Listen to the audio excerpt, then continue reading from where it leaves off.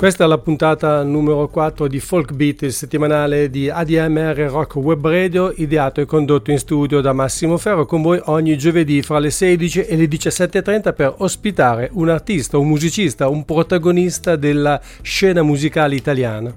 E se avete seguito la puntata di 7 giorni fa dovreste già saperlo, perché io naturalmente l'ho anticipato proprio al termine della trasmissione, ma dovreste saperlo anche se seguite con una certa regolarità i nostri comunicati attraverso i vari social network, e di questo vorrei ringraziare pubblicamente Gloria Bonucci, che si occupa della comunicazione e lo fa veramente in maniera esemplare.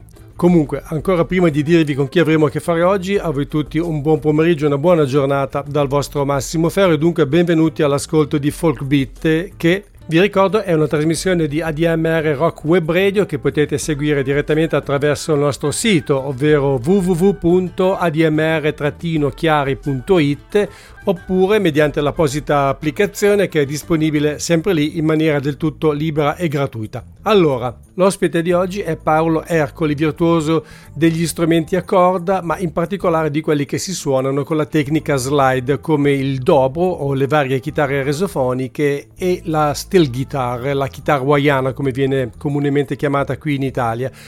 Paolo è soprattutto conosciuto per aver accompagnato tantissimi musicisti americani, soprattutto cantautori, durante le loro tournée, le loro escursioni qui nel nostro paese, e tra questi ci sono figure del calibro di Eric Anderson, Steve Forbert, Malcolm Holcomb, John Manson, Radislav Lorkovich, Tim Grimm e tanti altri. Con diversi di questi peraltro ha anche collaborato suonando nei loro dischi.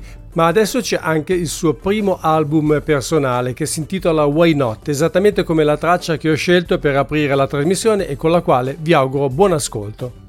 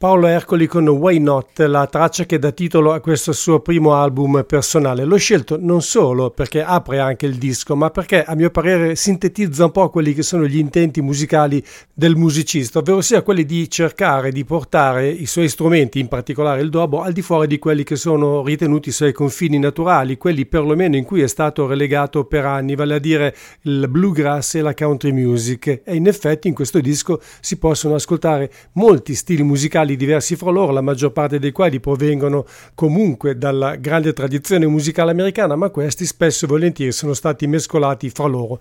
Per esempio nel prossimo brano, in cui bluegrass, jazz, swing in particolare e blues si incrociano fra loro, si intitola Cheating Kind, è cantato da Veronica Sbergia e Abby Gardner.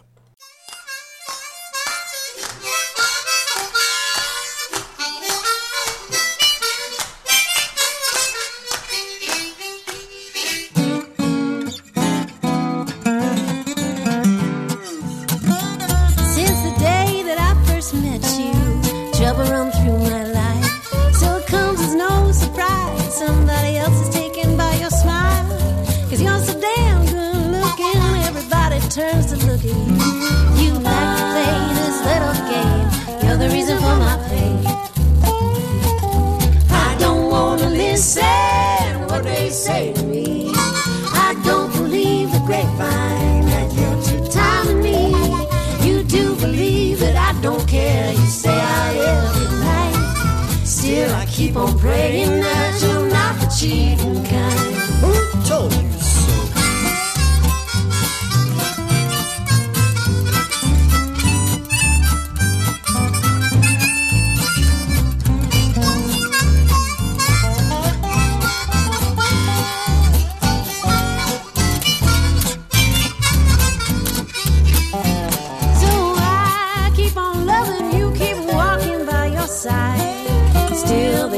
Talking about my good-looking cheating kind. You became the talk of the town, and I should blame it all on you. You still play this little game. You're the reason for my pain. I don't wanna listen what they say to me. I don't believe the grapevine that you're too timing me. You do believe that I don't care. You stay out every night. Still I keep on praying that you're not the cheating kind. No, I'm not.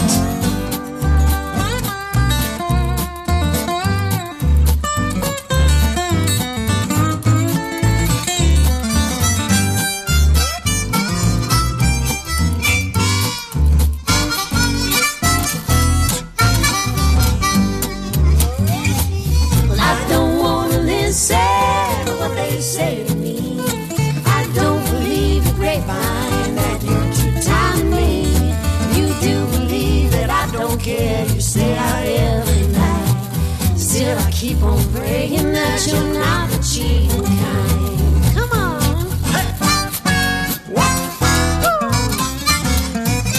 Come on. Oh, you gotta stop cheating. Come on. I'm not cheating.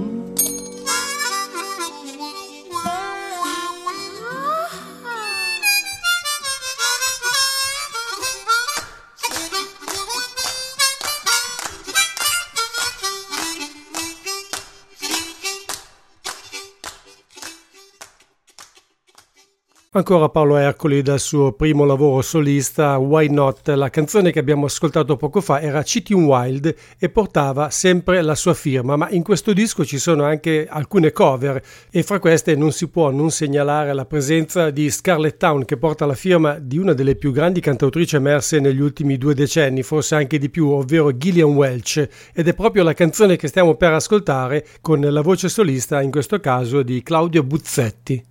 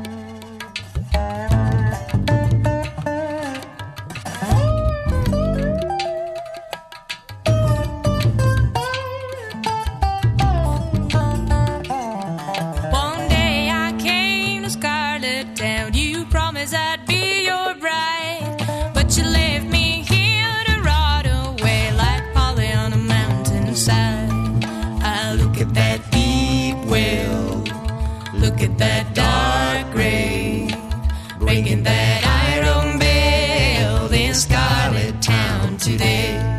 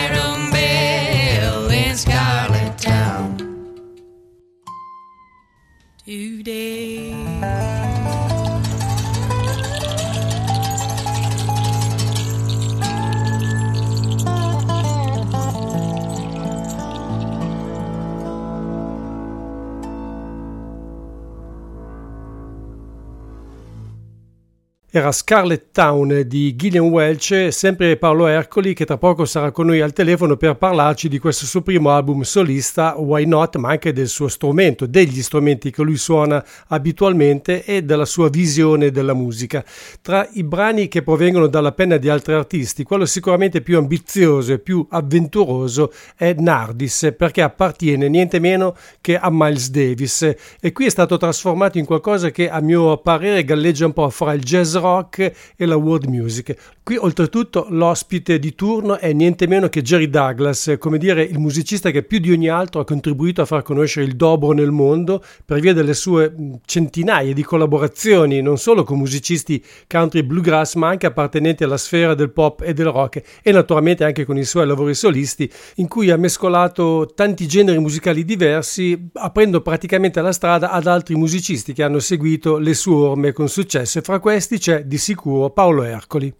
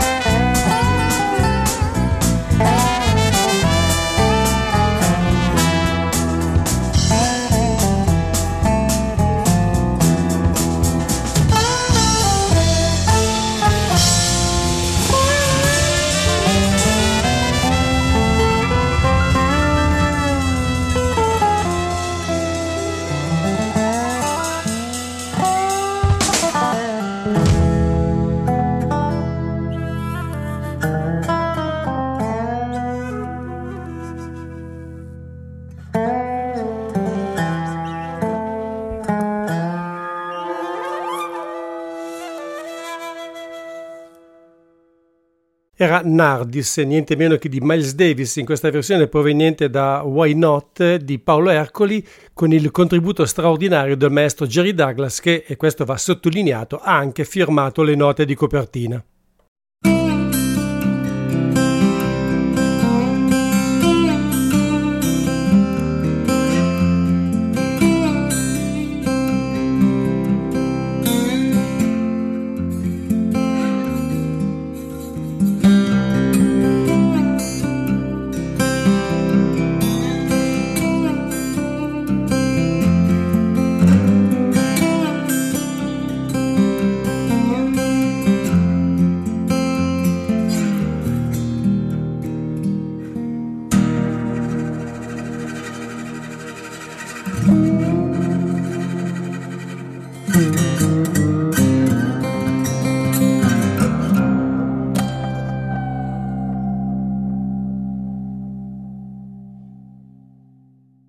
Quello che abbiamo appena ascoltato era uno dei 4 intermezzi strumentali, tutto molto brevi, si chiamano tutti interlude, questo era il numero 3 che Paolo Ercoli ha inserito nel suo album per farci sentire il suo strumento così com'è, completamente allo scoperto, e naturalmente per farci anche comprendere meglio il suo suono, visto che nelle altre tracce, pur essendo sempre comunque in primissimo piano, risulta ovviamente mescolato insieme agli altri strumenti.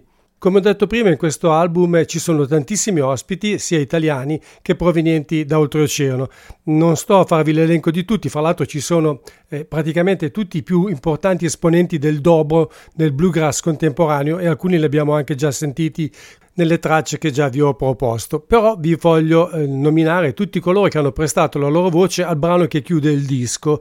C'è anche lo stesso Paolo Ercoli che fa una sua brevissima apparizione vocale e poi nell'ordine ci sono Bocephus King, John Manson, Jamie Michaels, Jared Tyler, Jesse Aycock, Malcolm Holcomb, la band degli Orphan Brigade al gran completo, ovvero Ben Glover, Joshua Britt e Nilsson Hubbard, poi ancora Tim Grimm, Tom Chacon, Matt Harlan, Chris Buhalis e per concludere Radoslav Lorkovic e Doug Seegers. La canzone si intitola Sunday We Will ed è quella che precede l'arrivo di Paolo Ercoli che tra poco sarà con noi al telefono.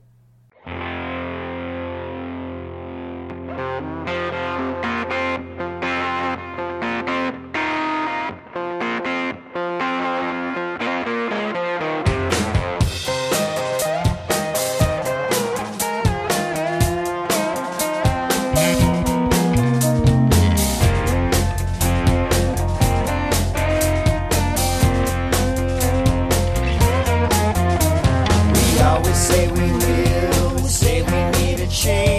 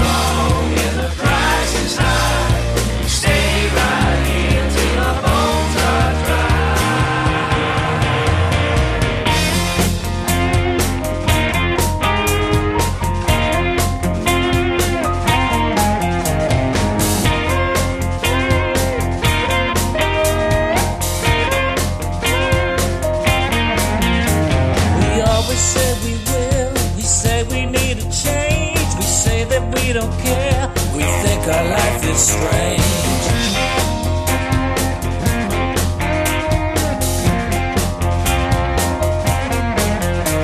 We wanna live a better life. We think about it still.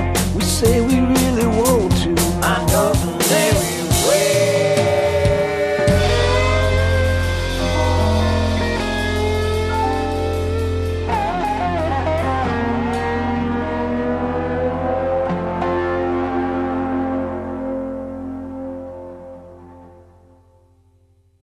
Ciao, sono Paolo Ercoli, state ascoltando ADMR Rock Web Radio 24 ore su 24 di grande musica.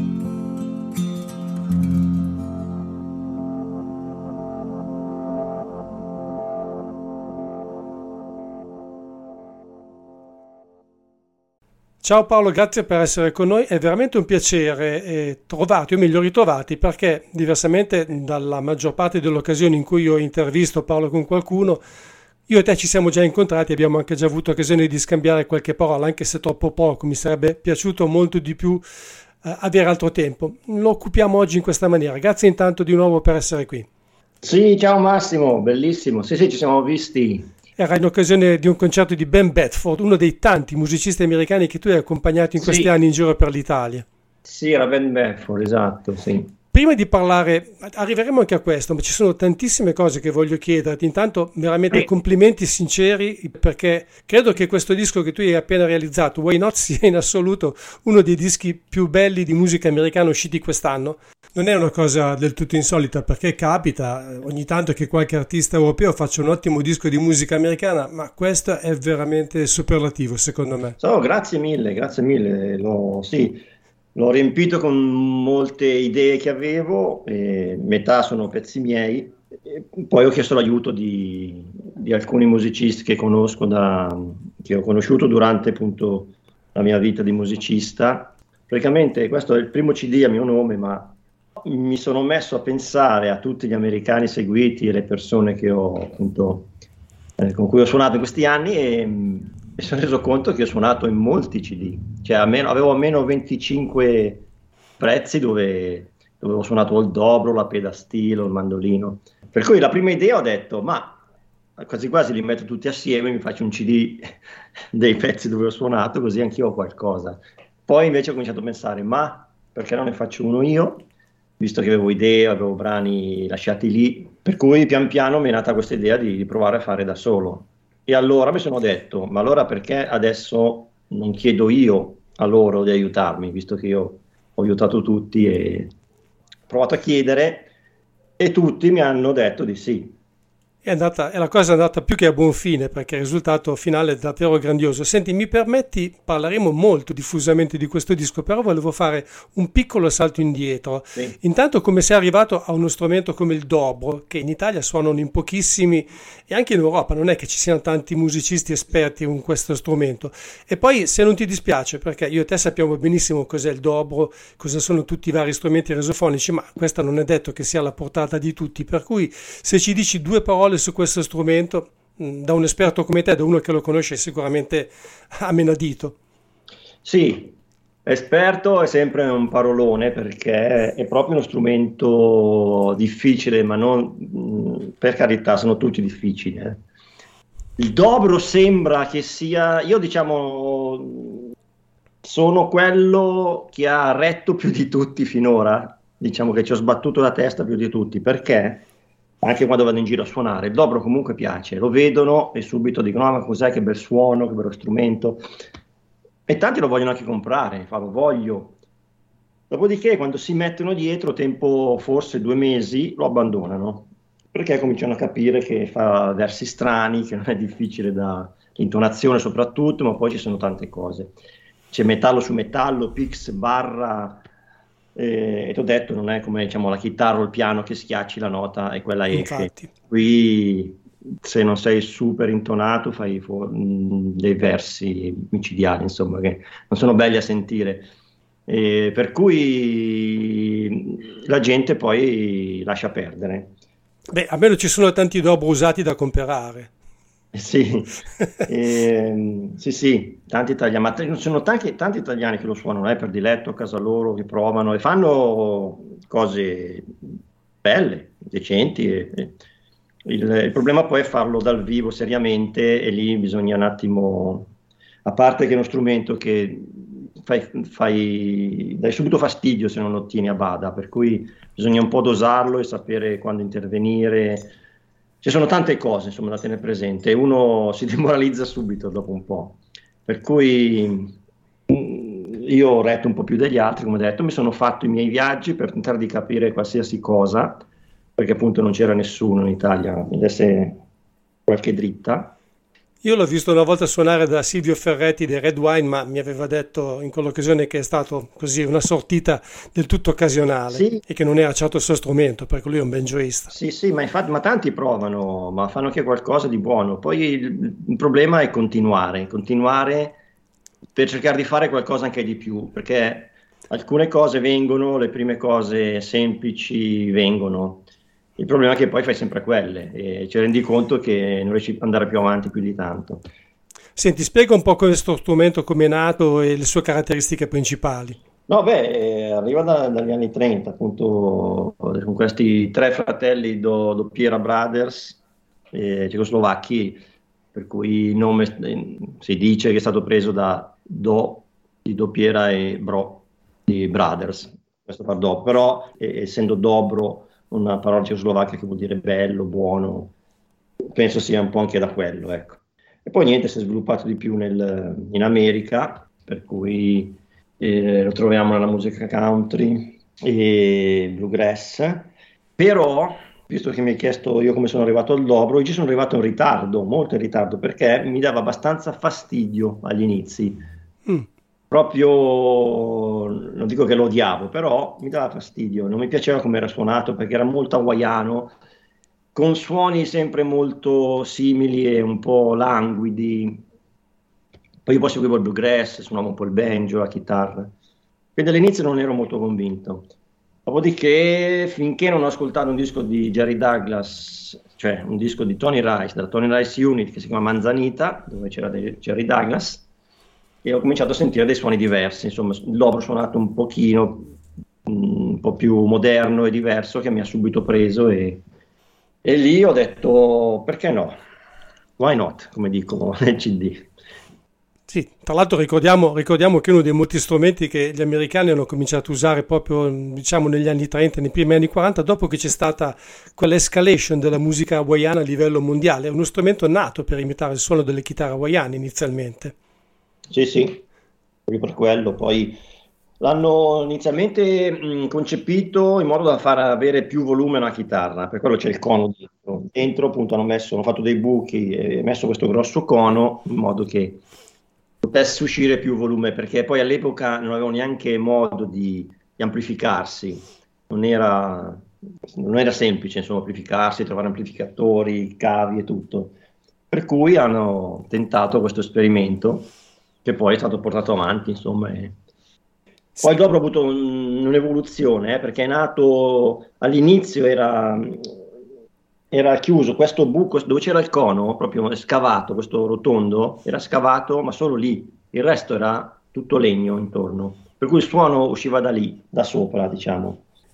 Ora, dall'avvento, cioè grazie a Tim Sheenhorn, che è un liutaio americano dei più conosciuti, che ha trovato altre strategie ed ora i dobro sono tutti aperti come le chitarre.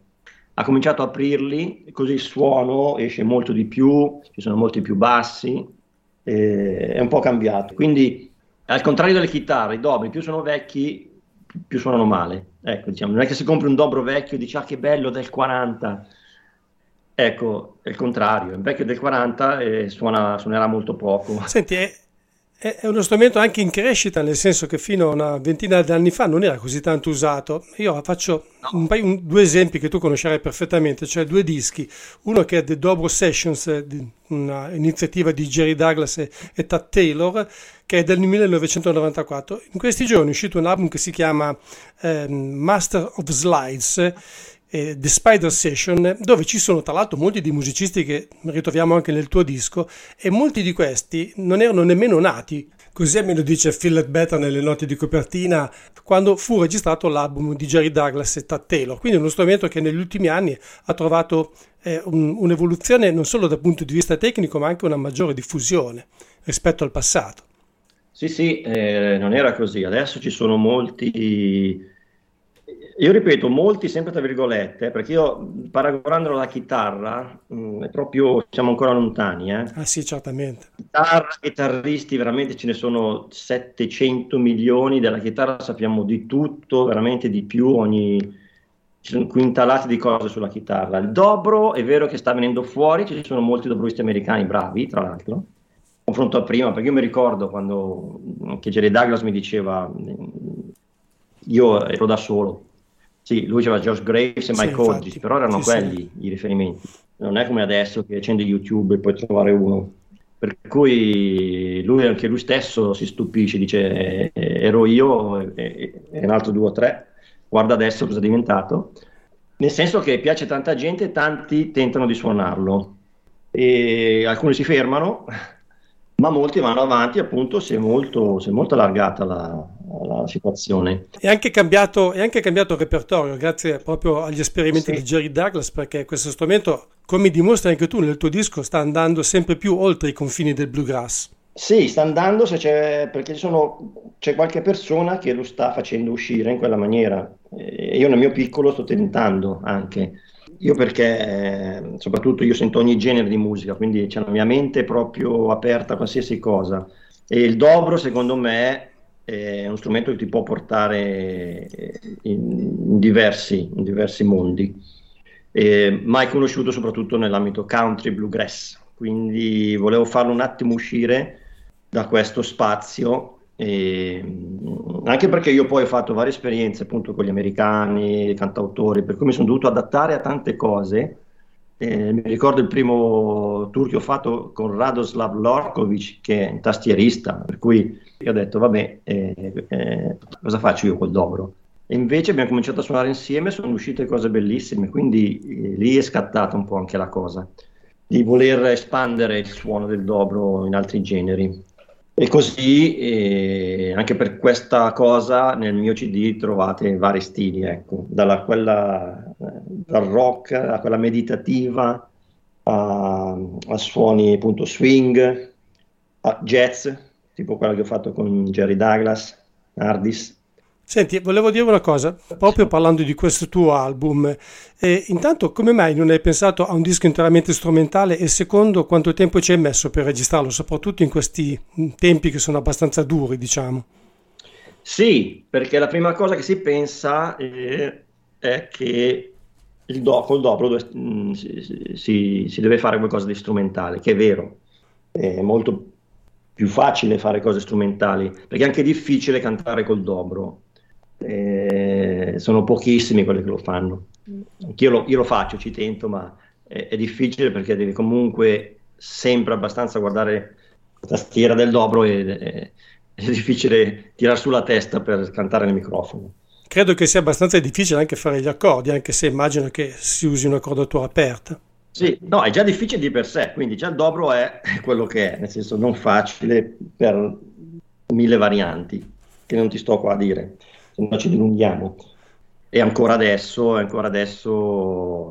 a volte faccio fatica, perché a volte suono e mi dico, ma è tutto qua quello che riesco a fare, perché alle volte non aiuta, è uno strumento che... Beh, ma questo è anche un po' tipico dei grandi musicisti, non essere mai soddisfatti Sì, di quello che si ottiene da anche uno quello. strumento, cercare sempre di perfezionarsi, di migliorarsi. Anche quello, perché appunto io non mi accontento. Senti, quanto tempo ci hai messo per registrarlo, come stavo chiedendoti prima? E più di 2 anni, anche 2 anni e mezzo. 2 anni e mezzo perché Ti ho detto, poi io ho chiesto a tutti questi musicisti se mi aiutavano, ma più che altro era per chiedere, ho detto, ma mi aspettavo un no, oppure non ho tempo, un qualsiasi altra cosa. Invece tutti hanno detto di sì. Quindi mi sono trovato a dire, e adesso cosa faccio con tutti? Perché tutti si aspettavano qualcosa, per quello che questo CD è anche un po' lungo. Ci sono 19 brani, quindi sembra quasi doppio. Sì, però non è assolutamente un disco che annoia. Oh, meno male, no, no. Poi sì, allora mi è anche già stato detto che è un po' lungo, però ci sono vari pensieri, insomma, c'è chi la pensa così e cos'ha. A me non dà fastidio che un CD sia un po' più lungo degli altri, di solito hanno 10 brani, 11, 12 massimo. Però io se devo comprare un CD preferisco di trovarmi 36 di brani invece che 10, ecco.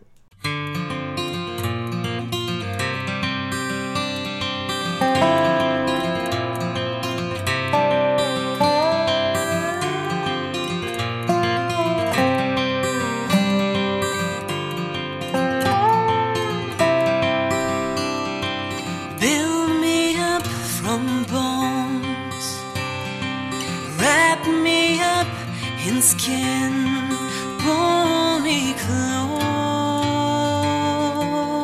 enough to breathe me in. The moon's the fingernail, scratching on the back of the night in which we lay beside. I had every inch of you, I wrote every line for you, I made time when time was all but gone. You're the love I've always known.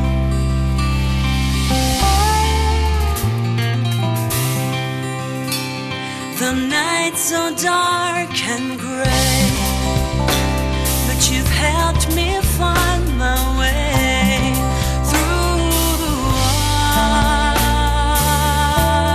the wonders of this world. So take me with you now, I need to show you how I can love you better than before. I had every inch of you, I wrote every line for you, I made time when time was all but gone. You're the love I've always known.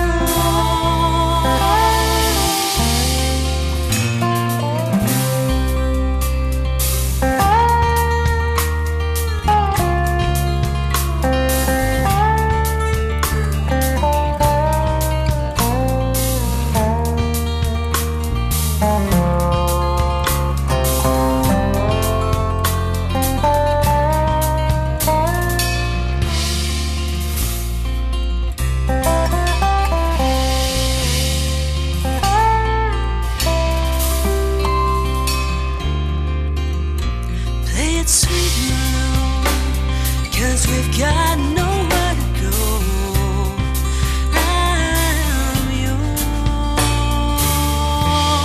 and you're the love I know.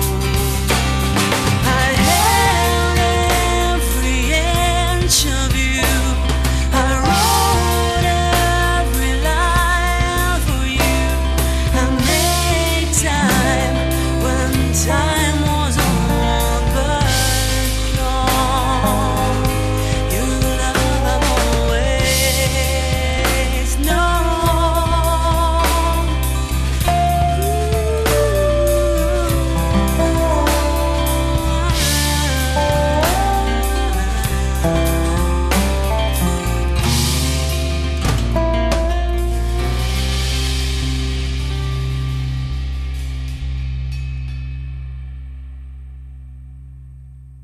Beh, secondo me però tu ci hai messo dentro anche tanta roba, nel senso che ci sono tanti suoni, tanti stili diversi, questo lo rende un disco piacevole da ascoltarsi, anche se è molto lungo.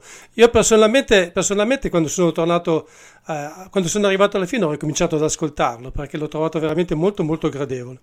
Sì, sì, ma infatti se fai caso a tutte le cose che ci sono, uno quando arriva alla fine magari è meglio che riparta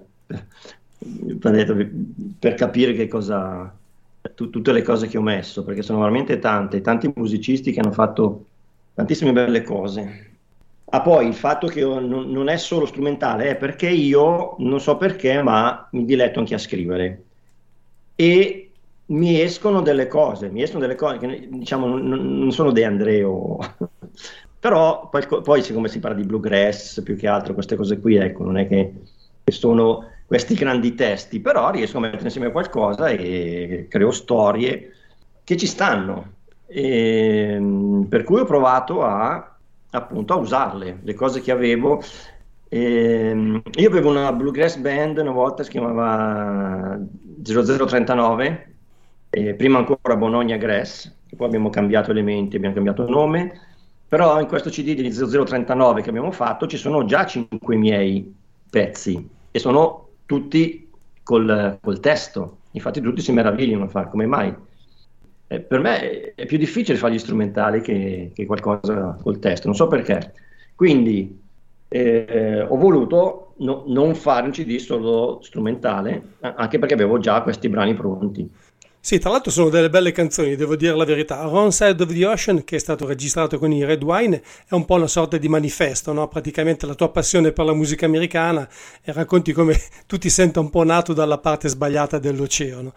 Poi The Ballad of Tom Dixon, che secondo me è cantata da quel Chris Jones dei Night Riders, suppongo, perché di Chris Jones Sì. ce ne sono tantissimi, per cui è una ballata, direi, nella più tipica tradizione delle murder ballad, o comunque delle ballate, delle tragedy ballads, che sono naturalmente nel repertorio tradizionale americano, quindi sono ottime canzoni, per cui tu sei talmente, secondo me, comunque vicino alla musica americana dal punto di vista mentale, che non hai fatto fatica a scrivere come se fossi un americano.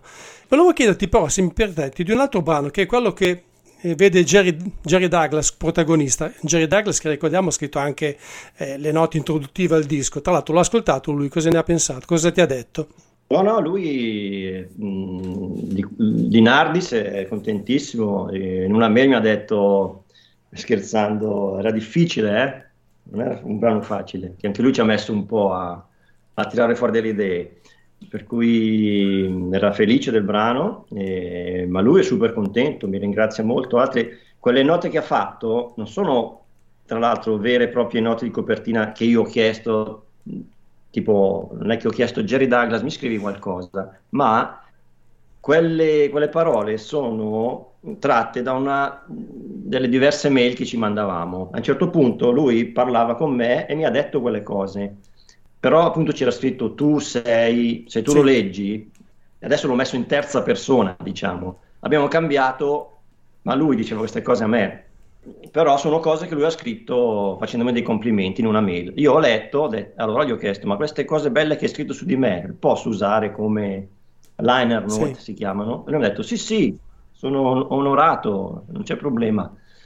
Per cui diciamo non è una cosa, è più carina ancora, non ho chiesto scrivimi qualcosa di bello, ecco, non è stato chiesto. L'aveva già fatto lui di suo senza sapere nulla, che poi io avrei chiesto di metterlo su, ecco.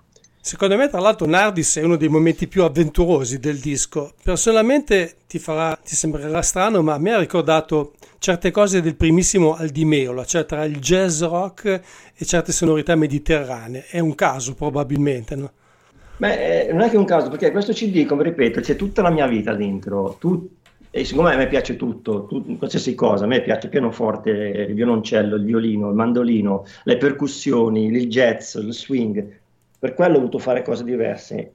Però sono nato anche, per esempio, sia col bluegrass, country, newgrass, di tutto, ma anche, per esempio, con David Grisman, Dog Music, non so, è presente? Certo. E David Grisman ogni tanto ha avuto un periodo dove suonava anche dal vivo nei dischi con un flautista anche. Per cui Nardis un po' ho voluto rimettere un po' questa mia memoria di quando sentivo David Grisman che faceva queste cose un po' strane col flauto. Per cui se vedi Nardi si inizia solo col flauto e il dobro.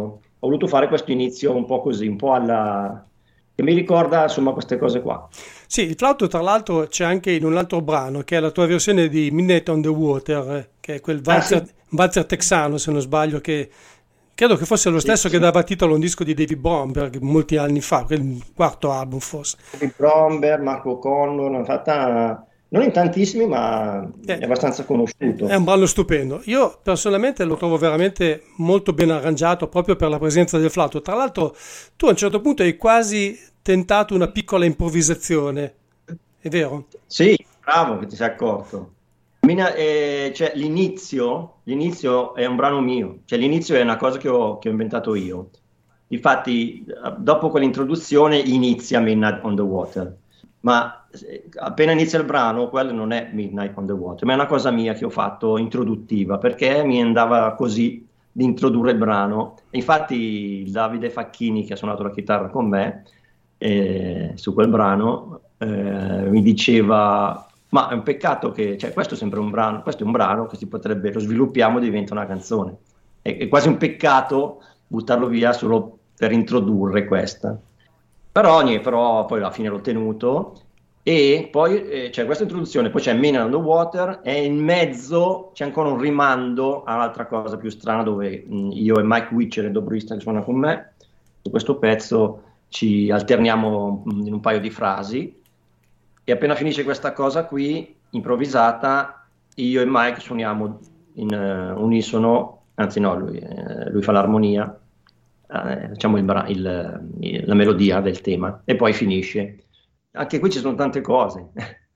Sì, volevo dire che mi sarebbe piaciuto tantissimo che tu avessi unito a Midnight on the Water un altro brano stupendo che probabilmente tu conosci e magari hai anche nel tuo repertorio dal vivo, che è A Shock and Farewell. Trovo che sarebbero stati benissimo insieme. Ah sì, sì, sì, certo. Sì, non volevo esagerare. Sì, perché già ho fatto questa introduzione mia, per cui l'ho già un po' snaturato, diciamo. Comunque molto bello, hai dato una versione veramente molto, molto originale. E tra i musicisti coinvolti ci sono anche dei personaggi con cui tu hai lavorato spesso dal vivo, come hai detto tu, soprattutto nel finale, nell'ultima canzone, quella prima dell'interludio o comunque dell'intermezzo finale, che è, ora mi sfugge il titolo, scusa. Sunday we will. Esatto, Someday You Will, ho avuto un lapsus tremendo. E questa è uno dei brani un po' più rock del disco, sembra un po', secondo me, io trovo sempre delle analogie, perché ascoltando tanta musica poi è inevitabile, ma è comunque anche inevitabile che qualche influenza uno raccolga nel corso della propria carriera artistica. Trovo che sia un po' a metà strada fra i Dire Straits e certo rock sudista. Ma sì, assomiglia anche a qualcosa di G. Cale, infatti. Sì, Perché è nato molto semplicemente con questo riff di chitarra, diciamo, ossessivo, tra virgolette, a cui ho aggiunto un sacco di frasi che mi sono venute abbastanza subito. Secondo me, non so se hai avuto il modo di leggere questo testo, sono 5 frasi, c'è un chorus, altre 5 frasi, 5 versi, e penso che siano frasi dove ognuno, secondo me, ci si può rispecchiare. Secondo me tutti in una, o la prima, o la seconda, o la decima, secondo me prima o poi qualcuno ci si rispecchia e dice: ah, già, è vero. è vero, è un testo molto universale. Io trovo che sia anche un po' ottimista, allo stesso tempo un po' pessimista, cioè vede quello che siamo noi praticamente, persone giuste da una parte e sbagliate dall'altra, cioè persone che riconoscono i propri limiti, ma che conoscono anche quelle che sono le proprie capacità. L'ho trovato un bel testo, devo dirti la Sì, verità. è un po' speranzoso perché la parte pessimistica è questa, nel senso perché noi spesso diciamo, è nato così, perché noi spesso diciamo sì, qua in Italia non c'è niente, se andassi in America, e poi siamo sempre qua in Italia e non ci si va. E qualsiasi cosa vuoi fare, ma qui non va mai bene niente, e ci lamentiamo. Infatti la prima frase mi pare che è una cosa così. No, forse la seconda, quella che canta John Manson, e ci lamentiamo di tutto e non ci va mai bene niente. Però lascio la speranza, alla fine dico, però someday, prima o poi ce la faremo, prima o poi faremo quello, prima o poi andremo in America, prima o poi faremo questo, faremo quello, insomma. Ci sono tante cose, tanti riferimenti, c'è anche riferimento al sociale. Sì. C'è una frase quella che canta Jared Tyler, adesso mi devo ricordare, però che dice insomma che noi sembriamo sempre tutti bravi a dire vogliamo bene a tutti, anche allo straniero e tutto, per noi non c'è problema, però appena ci chiedono qualcosa, ci attraversano la strada, facciamo in fretta a tirare sui muri, difatti dice we build some walls, e a girare la faccia, insomma. Qui hai fatto anche una brevissima apparizione vocale, tra l'altro. Sì, lì canto la prima frase insieme a Bossiphus King e poi dico Someday We Will e poi canto forse l'ultima, chiudo. Volevo tornare a The Ballad of Tommy Dixon perché c'è appunto Chris Jones alla voce solista, ma c'è anche un personaggio che è una piccola icona della musica americana, cioè Scarlett Rivera al violino. Devo dire che io conosco alcuni dischi di Scarlett Rivera, ma lei viene dalla musica colta. Ha suonato il violino con Bob Dylan, tanto per ricordarlo a chi se ne fosse dimenticato o per farlo sapere a chi non lo sapesse, ma qui si comporta come se fosse nata per suonare bluegrass.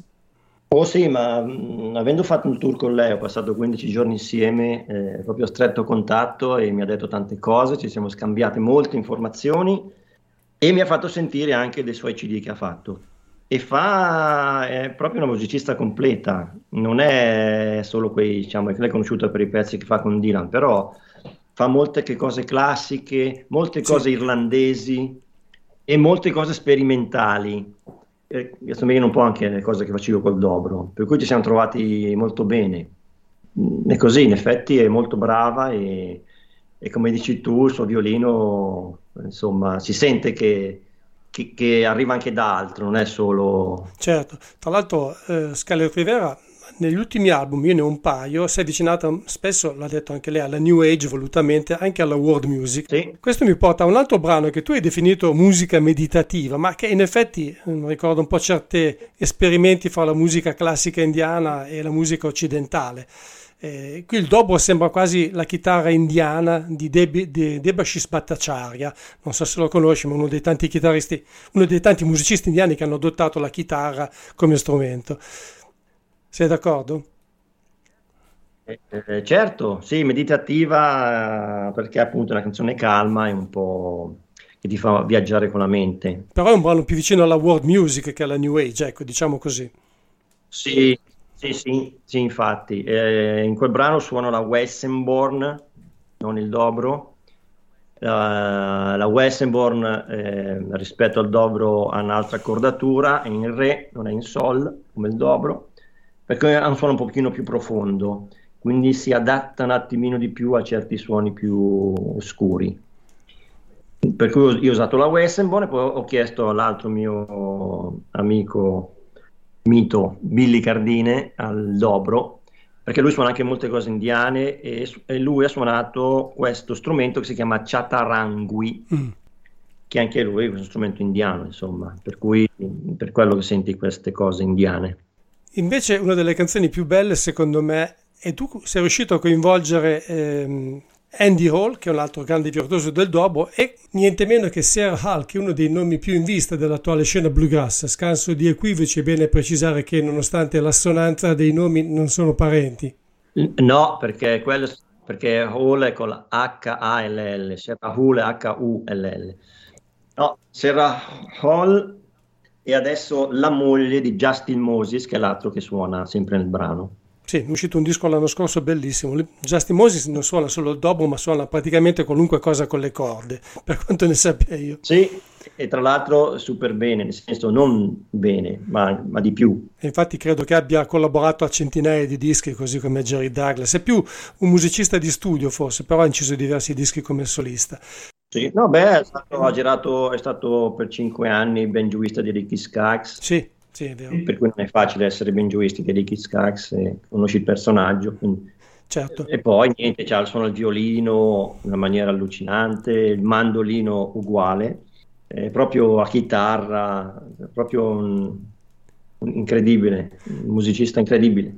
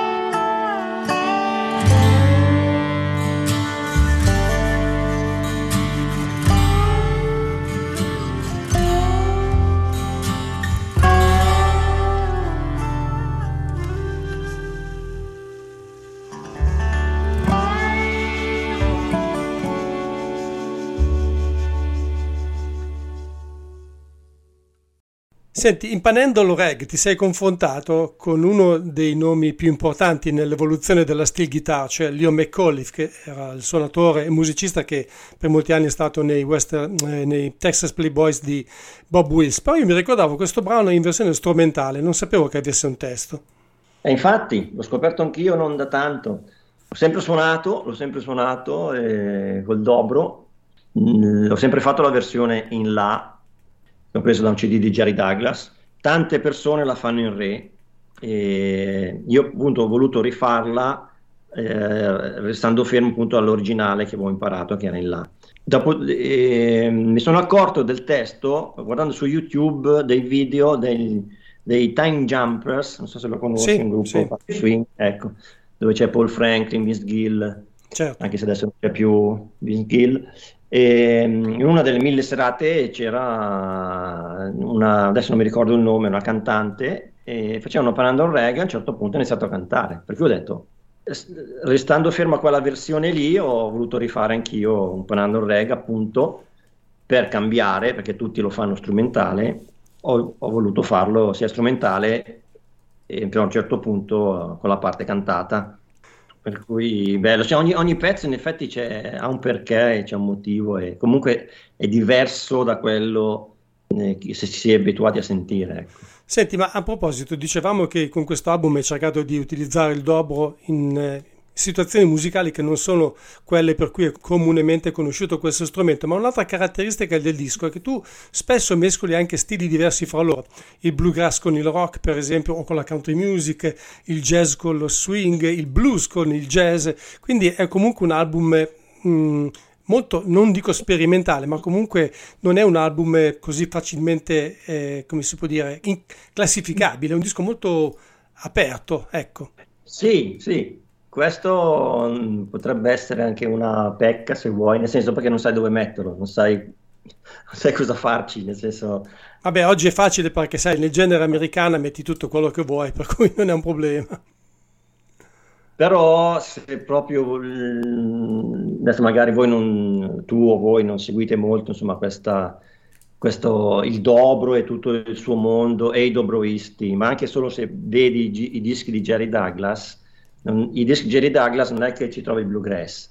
Jerry Douglas ce ne trovi una bluegrass, poi ci trovi quella che canta Mauro Connell, poi ci trovi quella dove c'è il sax, per cui diciamo non è strano questa cosa, ecco. La gente è abituata perché dice, cioè, se fai un CD ci deve essere il tema, nel senso country, bluegrass, deve essere una cosa, così poi lo cataloghi anche. Però appunto, siccome il dobro è secondo me anche un'altra cosa, non è solo quello, e infatti Jerry Douglas ne è la prova vivente, sia lui che Rob Ikes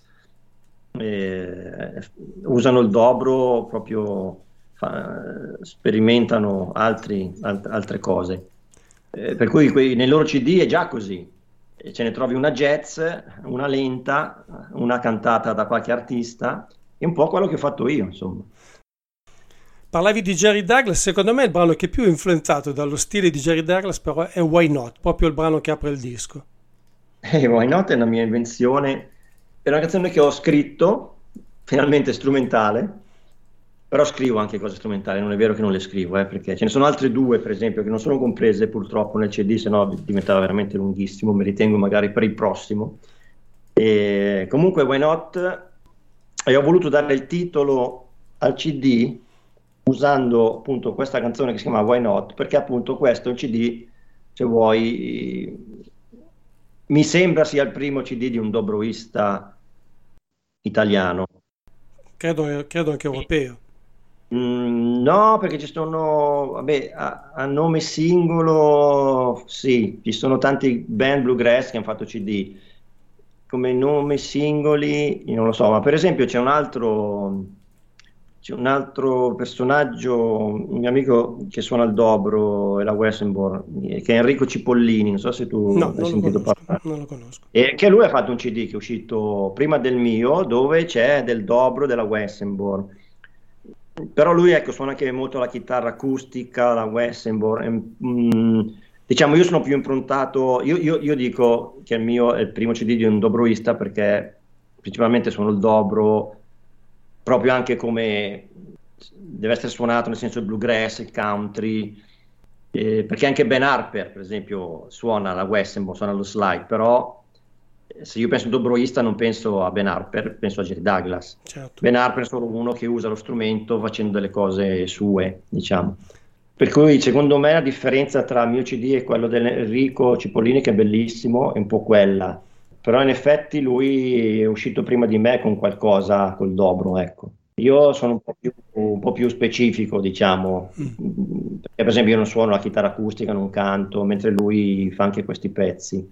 Diciamo, non è proprio dobroista, ecco, però è bravo, anzi se invito a conoscerlo anche. Andrò a cercarmelo. Senti, spiegami gli intermezzi che hai messo tra, 4 volte mi pare in tutto. Sì, però stavo dicendo, scusa, perché poi mi sono perso, ho detto, perché stavo dicendo, siccome in teoria il primo CD di un dobroista italiano, mi faceva ridere la cosa che io davo il titolo al CD con un pezzo dove io suono il mandolino. Mi diceva un po' ridere questa cosa, allora ho detto, perché no? Per quello che ho detto, why not?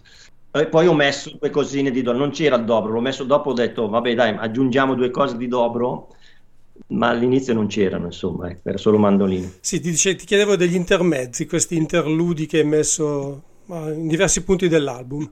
Sì, perché come ripeto, sempre parlando del fatto che questo disco racchiude un po' tutto il mio mondo, la mia vita, io sono cresciuto anche con la musica di un film che si chiama Paris, Texas, dove c'era Ray che fa la colonna sonora. E ogni tanto appunto fa questi intermezzi, senti questa chitarra slide nelle varie scene, che durano anche poco, magari 20 secondi, 30. E siccome comunque ho fatto tanti pezzi dove, se vuoi, se mi permetti di dire una cosa, questo mio CD non è che senti il dobro, non è virtuosistico, cioè non mi senti suonare il dobro con 1000 note ogni canzone, come potrebbe essere il bluegrass. Non c'è il pezzo che faccio per dire guarda come sento il dobro, non so se mi spiego. Sì, sì. E il dobro è inserito nel contesto della canzone, dove magari fa il suo assolo, dove si sente, così come gli altri strumenti.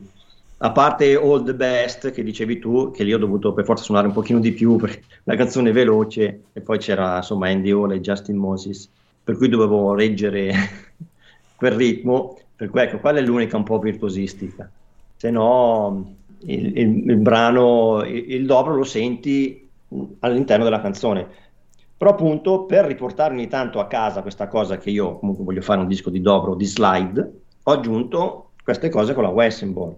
È tipo un ricordarsi comunque che questo CD comunque riguarda lo slide, i suoni slide, dobro, Weissenborn, quelli che sono insomma.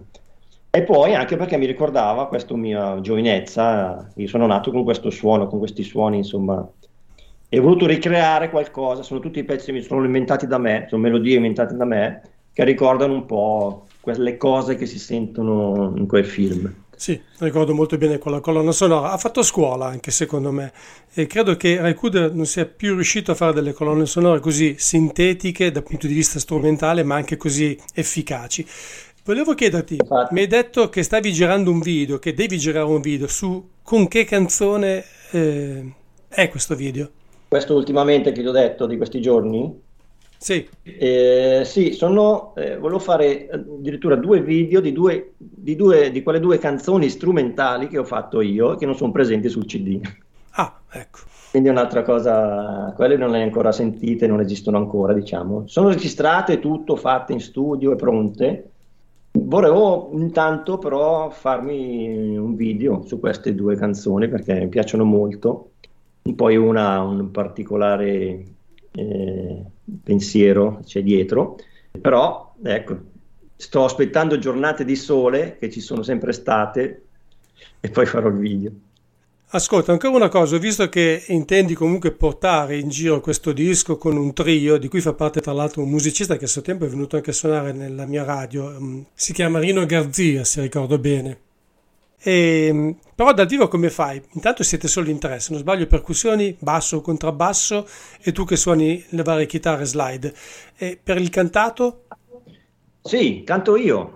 Ah, canti tu, appunto. Sì, allora il CD ho voluto chiedere a tutti, anche perché così sembra un attimino più vero, perché comunque gli italiani che cantano sono sempre un po' così, insomma, si sente che sono italiani. Si fa, lo fanno tutti, lo faccio anch'io e va bene. Però visto che è il primo CD volevo che rimanesse qualcosa, e visto che ho tutti questi amici che mi hanno aiutato, che poi non è diverso da quello che fanno anche loro, perché magari sembra strano, magari uno può dire è troppo facile che la canta lui, però perché no? Innanzitutto è un amico, io ho suonato per lui magari e lui mi ricambia a favore, primo. E secondo, lo fanno anche loro, ma anche Jerry Douglas stesso, poi ti fa la canzone che c'è John Fogerty, cioè non è che la canta Jerry Douglas, capisci? Certo. Poi magari dal vivo senti Jerry Douglas che per esempio fa una canzone che si chiama On Monday, non mi ricordo, e lui la canta, insomma. Per cui dal vivo poi si può fare. Io canto, io non amo particolarmente la mia voce, però canto, insomma. No. Quindi nel senso riesco comunque a far capire le cose alla canzone. Quindi dal vivo diciamo che faccio tutto io. C'è Gino Caravieri alla batteria e Rino Garzia al basso elettrico. Io suono il dobro, la chitarra e il mandolino, e all'occorrenza canto le mie canzoni, quelle del CD. Infatti io sono andato, una delle date che ho fatto a Borgarello da Paolo Pieretto a Pavia, era 29 agosto, eravamo in trio, io ho presentato il mio CD da solo praticamente, cioè noi tre. Quindi si può fare, si può fare. Poi ogni tanto chiedo l'aiuto quando si può di Max De Bernardi e Veronica Sbergia, per cui che hanno cantato nel CD, quindi quelle che hanno cantato loro le cantano loro ed è già qualcosina in più, ecco. Tra l'altro nel CD, tu adesso non so se dovevi chiedermi o se ci hai fatto caso, c'è una canzone mia che si chiama Blues Life, che ho scritto praticamente sulla vita di Max De Bernardi. È un riassunto della sua vita. Ah no, non l'avevo capito, cioè si capisce che si parla di un musicista blues della sua vita, ma non avevo compreso che fosse specificatamente dedicata a lui. Suppongo che sarà stato molto contento. E lui super felicissimo, felicissimo per mille cose. Difatti sono da quando è nato a quando, perché noi siamo andati a scuola assieme, lui a un certo punto ha lasciato la scuola e è andato a suonare per strada, quindi parlo anche di quello, da quando è nato il suo amore per la chitarra, da quando andava a scuola, da quando ha mollato la scuola e è andato a suonare in giro dovunque con mille problemi. Poi sono riuscito a mettere delle frasi di Doc Watson, delle citazioni, insomma, tipo di River Blues o altre cose, per cui è una canzone che mi piace un sacco. E poi soprattutto c'è al violino Luke Bulla, che è uno dei più bravi violinisti che ci sono a Nashville. Adesso suona con Lyle Lovett, ma ha suonato con Jerry Douglas, con altri 100. Quindi Max De Bernardi è anche molto felice di sentire l'assolo di quello che ha fatto sulla sua canzone, diciamo. È molto jazzato il violino lì, tra l'altro dà proprio quella sensazione di swing che ti dicevo prima, cioè blues che si incrocia con il jazz, come capita. Sì, tra il blues, lo swing, quelle cose un po' strane, ma tipo adesso mi sfugge il nome del violinista, Vassar Clement. Sì, beh, lui era conosciuto come musicista bluegrass, ma sapeva suonare di tutto, e in particolare jazz e blues. Per cui è una bellissima canzone, Blues Live, sono molto affezionato, ecco. Devo dire che anche la scelta delle canzoni di altri artisti, per esempio è stupenda Scarlet Town di Gillian Welch, che non ricordavo, è una bellissima canzone, è molto bella quella di Sarah Jarosz, Build Me Up From Bones, le hai scelte molto bene, complimenti. Eh sì, Scarlet Town addirittura ha voluto fare con le tabla, quindi abbiamo anche quello nel CD, che è tutto diverso insomma dalla versione acustica con la chitarra di Gillian. Chissà se mai la sentirà cosa ne pensa, no? Ma io penso che ne sarebbe più che soddisfatta. Senti, io volevo solo chiederti se tu non hai un tuo sito internet, però comunque ti si può trovare, credo almeno, non l'ho cercato, devo essere sincero, però so che ti si può trovare su Facebook e immagino anche su altri social, quindi chi vuole seguire le tue mosse, le tue vicende può trovarti lì. Sì, no, c'è anche il sito, ma forse se vai su Facebook nelle informazioni, forse sotto c'è il link al sito. Mi è sfuggito, chiedo scusa. Poi comunque c'ho anche YouTube, dove è un canale mio dove faccio tante cose sul dobro, c'è anche anzi se volete iscrivermi magari mi aiutate. Ho fatto anche delle lezioni di dobro e ci sono tante cose. tante canzoni che suono con gli americani, con gli italiani, col Max, con la Veronica e tante cose, a Wessenborn. Volevo solo dire un'altra cosa a parte di Scarlet Certo. Town, solo per nominare la Claudia Buzzetti, che ha cantato benissimo quella canzone, e poi invece Build Me Up From Bond di Sarah Jarosz, che la canta e la suona Camilla Conti, una bravissima, incredibile musicista e cantante. Sono molto felice di averle avute nel CD. Sono molto bravi. Quando dicevi che non tutti gli italiani riescono a cantare bene in inglese, loro devo dire che tutto sommato hanno fatto un ottimo lavoro. Senti Paolo, ti ringrazio, è stata una piacevole chiacchierata, ti faccio veramente ancora una volta i complimenti perché secondo me hai realizzato un vero gioiellino e credo che sarà anche difficile dargli un seguito, ma sono certo che comunque le idee non ti mancano, per cui mi aspetto ancora molto da te, anzi spero che ci sia, anche se chiaramente adesso è un po' troppo presto, ma spero che ci sia prima o poi un altro album per sentirti suonare, per sentire anche mettere in atto proprio tutti quelli che sono i tuoi propositi, il tuo modo anche di intendere e concepire non solo la musica ma anche lo strumento. Sì, ci sono le idee, ce le ho già e il seguito ci sarà, sempre se sopravviviamo, perché qui Speriamo di sì. io faccio questo, diciamo, full time. Io ho questo e basta, quindi se suono guadagno, se no niente. Sì. Se riusciamo a tirare avanti, penso di fare anche un altro CD. Le idee ce le ho, la musica ce l'ho. Grazie a te, grazie per avermi ospitato e aver parlato del CD. Grazie mille. Grazie a te, speriamo di ritrovarci presto, magari con il tuo trio o anche con qualcuno dei tanti cantautori americani che accompagni di solito qui in Italia. Va bene, spero anch'io. Grazie mille. Grazie ancora, ti saluto. Ciao, buona giornata. Ciao. Tanto, ciao.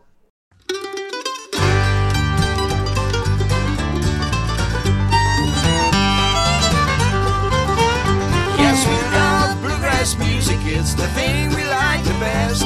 We sing, play and learn from Bill Les to Josh and Earl, since we travel all around and played from town to town. The best thing we have found is that high lonesome sound. They keep saying we should play down in Nashville, Tennessee. Sure, the Grand Ole Opry is something we should see. It's not easy when you leave on the wrong side of the ocean. On the radio you won't hear a little cabin on the hill. And we sing My Walking Shoes and Big Spike Hammer and Church Street Blues. Yes, we love bluegrass music, it's the thing we like the best. We sing, play and learn from Bill Les to Josh and Earl, since we travel all around and play from town to town. The best thing we have found is that high lonesome sound.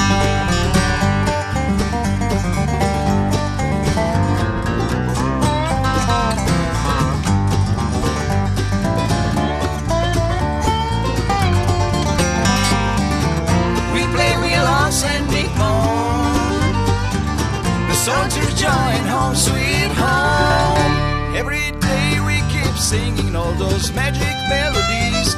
It's a long journey home to that mansion on the hill. It's not easy when you leave on the wrong side of the ocean. On the radio you won't hear a little cabin on the hill. Because we love bluegrass music, it's the thing we like the best. We sing, play and learn from Bill Les to Josh and Earl, since we travel all around and play from town to town. The best thing we have found is that high lonesome sound.